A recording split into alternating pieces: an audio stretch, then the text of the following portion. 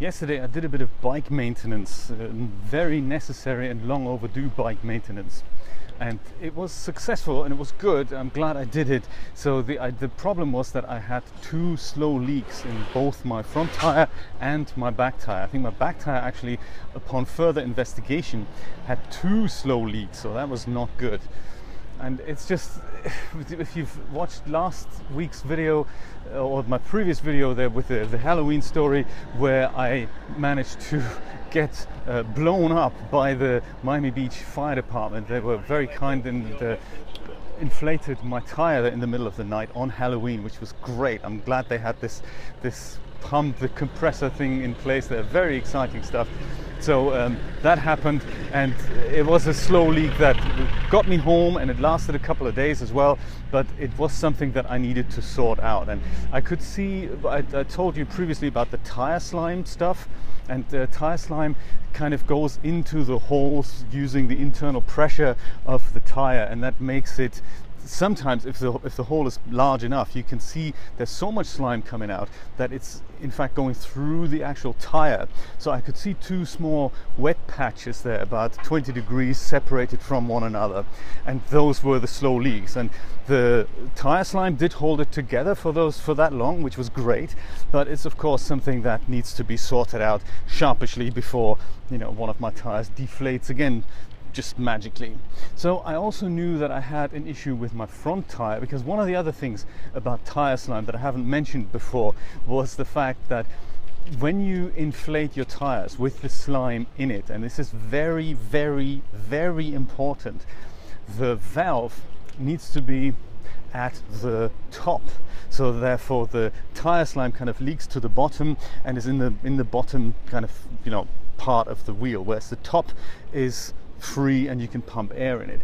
If you do it the other way around and the valve is at the bottom, then the tire slime will clog up that portion of the wheel, and of course if you then inflate the tire, then the internal pressure will squeeze tire slime out of the valve right into your pump, and that's terrible. It's not so bad for the pump, but it will probably damage the little valve, and this is exactly what happened in my case. So yeah, that's the issue that I had. And my front tire, from not knowing that, when I did it the first time, I was thinking, oh my god, that was a big mistake. And then of course reading the description, it tells you that on the bottle, so it's one of those things. That's crazy stuff. So there we go. The issue was that my front valve was clogged up. I'm sure there was also a slow leak in there, but the tire slime was taking care of that. But if ever I had to top up the front tire, it was really, really tough for me to pump it up. So it's very, very, cost a lot of energy to do that, you know, and it's just not something that's just, I can't do it with a hand pump. I can just about do it with a foot pump, but of course if I'm out and about and I have a flat and I just need to add a bit of air, then my little hand pump, my toe peak hand pump, can't do it, or I can't do it with that pump. It's just that I'd need so much pressure to do that. So therefore I decided, while I'm at it, I'm going to replace both my inner tubes for both tires, the back one and the front. And Julia had a great idea. Why don't you add the GoPro to a little sign post, the fence post there, and just screencast it and do it as a time lapse. And I did that, which I'm glad I did. I did it kind of halfway through, and it was you know, it was enough to see me do some tire maintenance there. I didn't quite catch the beginning of it, but it's, you know, it's just as good. And I just looked at the footage and it looks great. So I think I'm going to turn that into a little bit of an educational video with Anders Jensen's music, "You Make Me Smile," underneath it. Song that is so catchy, 80s type synth pop song, and really is catchy. So I'm going to add that to my main channel. I think I'm going to call it bike maintenance or something like that, or how to replace, I don't know, something along those lines. How to replace the inner tubes, I don't know. It's probably something more along the lines of bike maintenance, kind of a little moment type video. So I did that, and while I put the tires back on, I discovered that I had an issue with my back brake. So I don't know if you know how V-brakes work, but they have these two levers that squeeze the brake pads onto the rim of the tire, and then, you know, that squeezes in there, energy gets turned into heat, and that's how your bike brakes. And the issue with those V-brakes sometimes is that each of these arms is held back. So if you're not pressing the brake, then these things do spring back on either side. And it should happen that when you press the brake, both of these things should come together at the same time. But in my case, it didn't quite happen that way. One arm was going onto the brake and the other one was kind of not moving, and that's not good. So it required a little bit of internet research there, but I discovered that this is due to the fact that sometimes these springs that are in these arms, they just need adjusting a little bit, and over time, of course, one gets weaker than the other. So it's good to keep an eye on that. And there's a tiny little adjustment screw there that you can loosen and tighten, and that will, in fact, which way am I going? Maybe this way. I am on my way to work, of course, so it's I do have a little bit more time this morning, but I will go a slightly different route. So I'm just trying to figure out which route that is. So bear with me there, folks. I think this is a good route. The one that says "Do not enter." Yeah, let's do that. Let's use that. Perfect. So anyway, these two little things can be adjusted so that one arm has more tension than the other, and as a result you can even those two things out. That means that when you press the brake, both of these things come onto the rim at the same time. But I think what I did do accidentally, I may have also loosened a different type of screw, and as a result it meant that one of my brake pads was now misaligned and was kind of hanging onto my rim at all times, which meant that the wheel was not free spinning. So what it did was there was a bit of resistance there when I cycle, and that of course is not something you want to experience. It's just a very inefficient way of doing it, and one of those things. So it took me a little while to figure that out, in fact most of the day, until I realized, well, what I probably did was when I loosened the brake pad, it would have over time kind of developed a little groove whenever it goes onto the rim. So by the time I loosened it and tightened it on again, I guess I misaligned it. So this groove was now on my rim at all times, and as a result there was, I had to my brakes were working very differently, and it was kind of braking my tire at all times, so that was not good. So when I loosened that screw again and just made the brake pad the brake pad a little bit lower, just a tiny bit lower, I could catch that groove again, and now my bike is working phenomenally well again. So that's great. So sorted out the slow leak, sorted out the back brake, and learned a bit about V-brakes in the process, so that's very exciting. And the other thing that I did on this occasion, while I was kind of in bike maintenance mood, I washed my bike very good, so it did need a clean, especially the tires, and that hadn't happened for many months. A time period I expect will be similar to me waiting at this red traffic light here right now. Or are we lucky enough and will somebody stop? Terrible. I'm just gonna go there. So anyway, what I also did on this occasion of bike maintenance while jumping the red light was to replace my handlebar grips. So that's these two parts, this one and this one. I guess you can't see, because they were still the original ones from my Electra Townie bike. That's the one I'm riding. It's a very comfortable, kind of laid back, it's not a race bike, it's a very laid back type of bike, and it had these very nice custom stitched handlebar grips made of faux leather. They looked really nice with purple stitching, but the issue was that they over time disintegrated, so I kept having black bits all over my hands, and that was just terrible, and I just didn't want that anymore. So I understood that they needed replacing, and I thought, okay, well, we'll see if my local bike shop has anything cheap and cheerful there. And you wouldn't believe the amount of handlebar things that you can get. I mean, from tape to anything that is like super ergonomic and costs upwards of $100, and it's crazy stuff. So mine were $14.99, which was great, and they are made by a company called, I believe, Sunbike, made in China, and they're kind of slightly ergonomic. I remember buying something similar back in London, when I upgraded my Saracen bike. That was nice too. Those were nice, especially on longer rides. The difference between those and regular grips is that they're a little bit flat on one side, so you can kind of put your hand on there. This is a nice area called Espanola Avenue, Road Street, don't know, something, Espanola Way, there we go.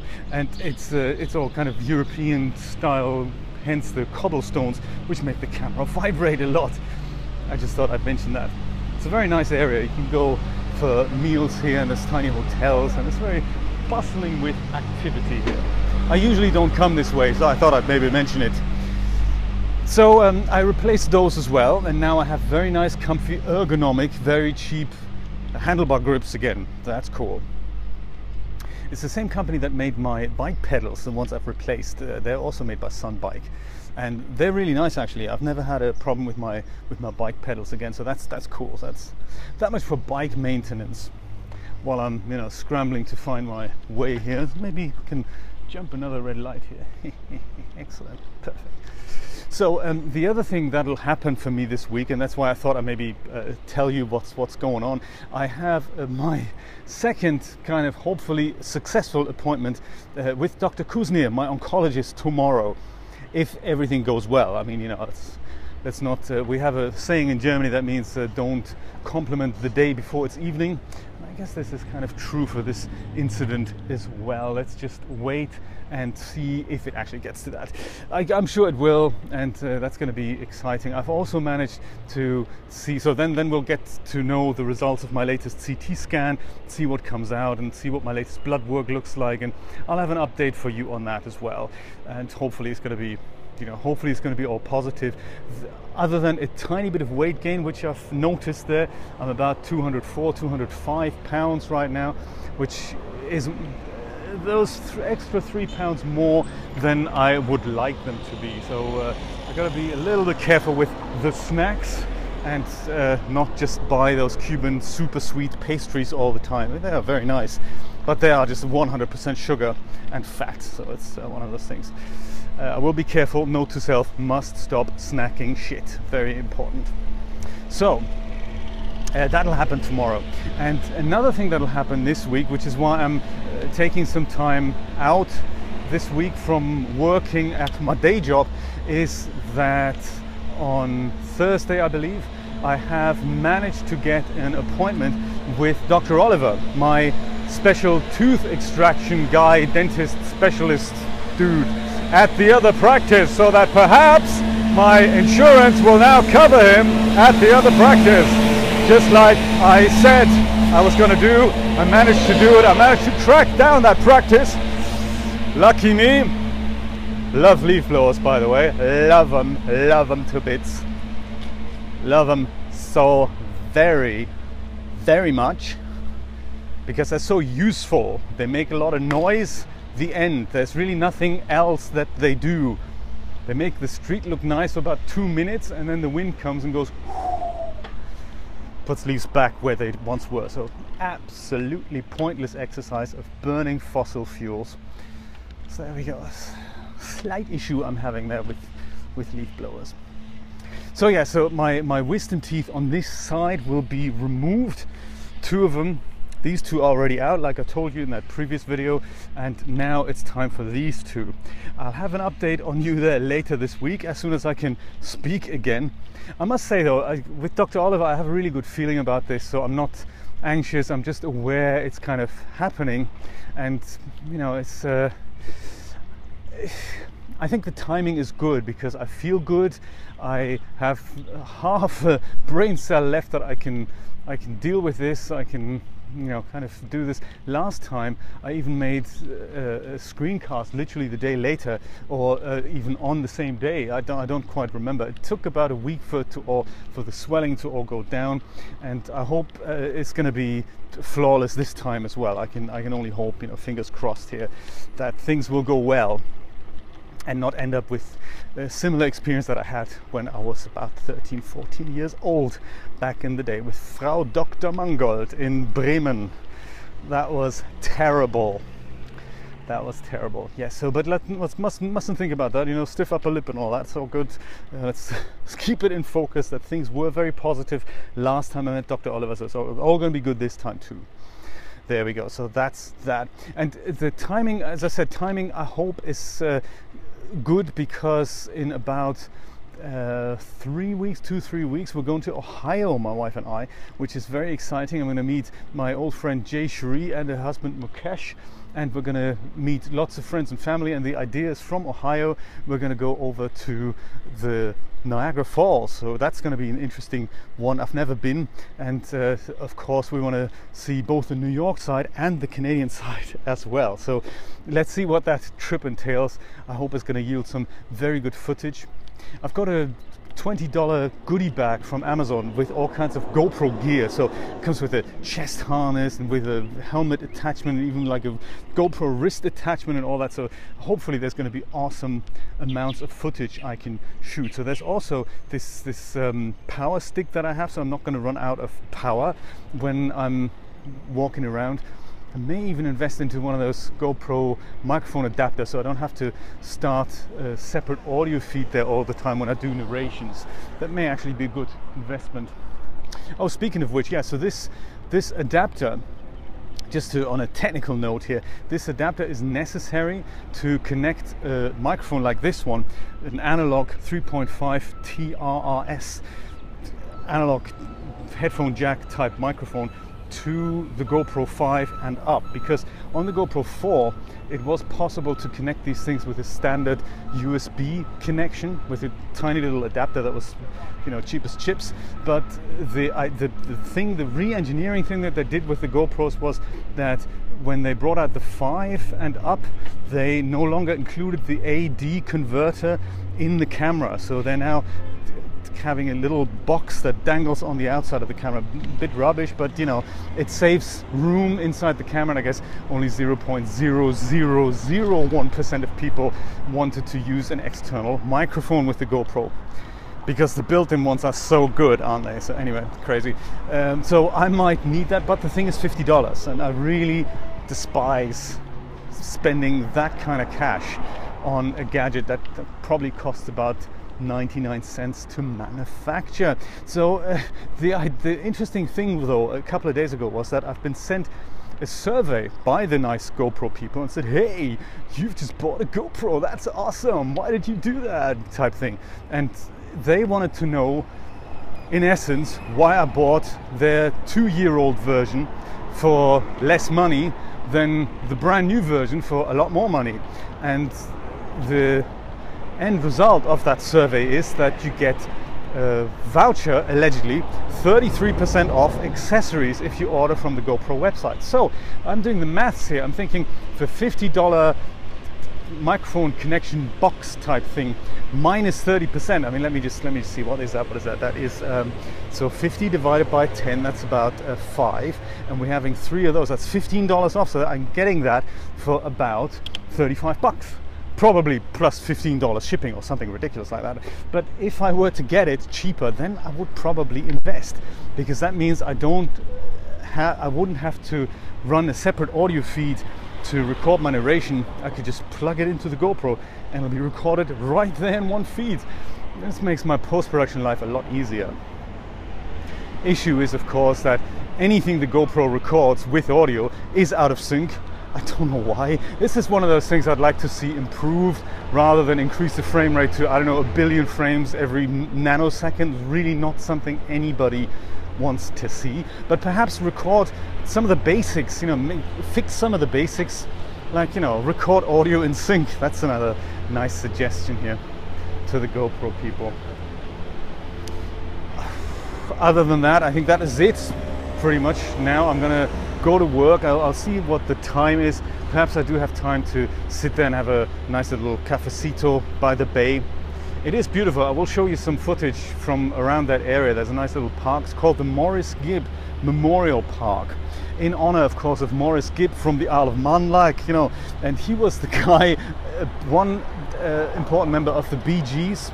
Barry still lives here, as far as I know, together with Phil Collins. I mean, not that they're not roommates; they just both live in Miami. And one day I will take you down to Phil's house, which is on North Bay Road, 5800 North Bay Road. It's J-Lo's, Jennifer Lopez's old house, the largest house, or the largest house with the largest surroundings you can buy here in Miami Beach. It's something like 7 acres or something. I don't have the figures off heart, but I will take you there. It's going to be a nice expedition. Perhaps now that it's getting a little bit cooler, it's a great idea to take you there and show you Phil's place. Not that I'd probably get inside and have tea with him. I don't know where Barry lives, but he is apparently in Miami. And another interesting bit of information there, speaking about the Morris Gibb Memorial Park, one of the famous songs by the Bee Gees was, of course, Jive Talking, Jive Talking, that one. And it was apparently inspired by them going on a convertible over the MacArthur Causeway, which is one of the big bridges for car traffic. And they have these there's these little bridges coming off it to go to these artificial little islands like Star Island and all that. And one of the things that they had back in the days were hanging overhead lamps, and driving at a particular speed, going through these lamps, that inspired that rhythm. And they wanted to call that song something else before, but I forgot what that was now. So I'll see if I can find that tourist bus guide that told me that and tell you. Anyway, thank you so much for watching and being with me in November. I will see you very soon for another update. Take care.